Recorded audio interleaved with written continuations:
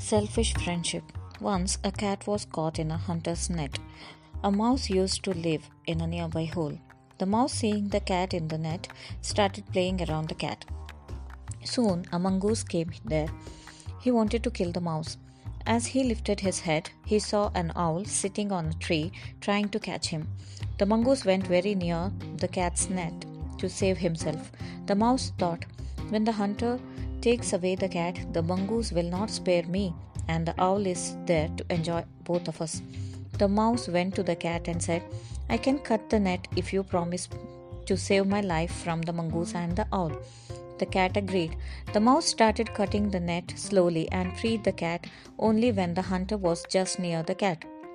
The cat took to heels, and so ran the mongoose too.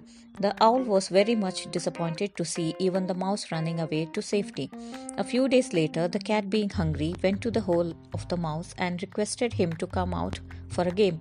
The mouse replied, I sought friendship and saved you to save my life. Now you can go home. Moral of the story is, don't nurture friendship with selfish people.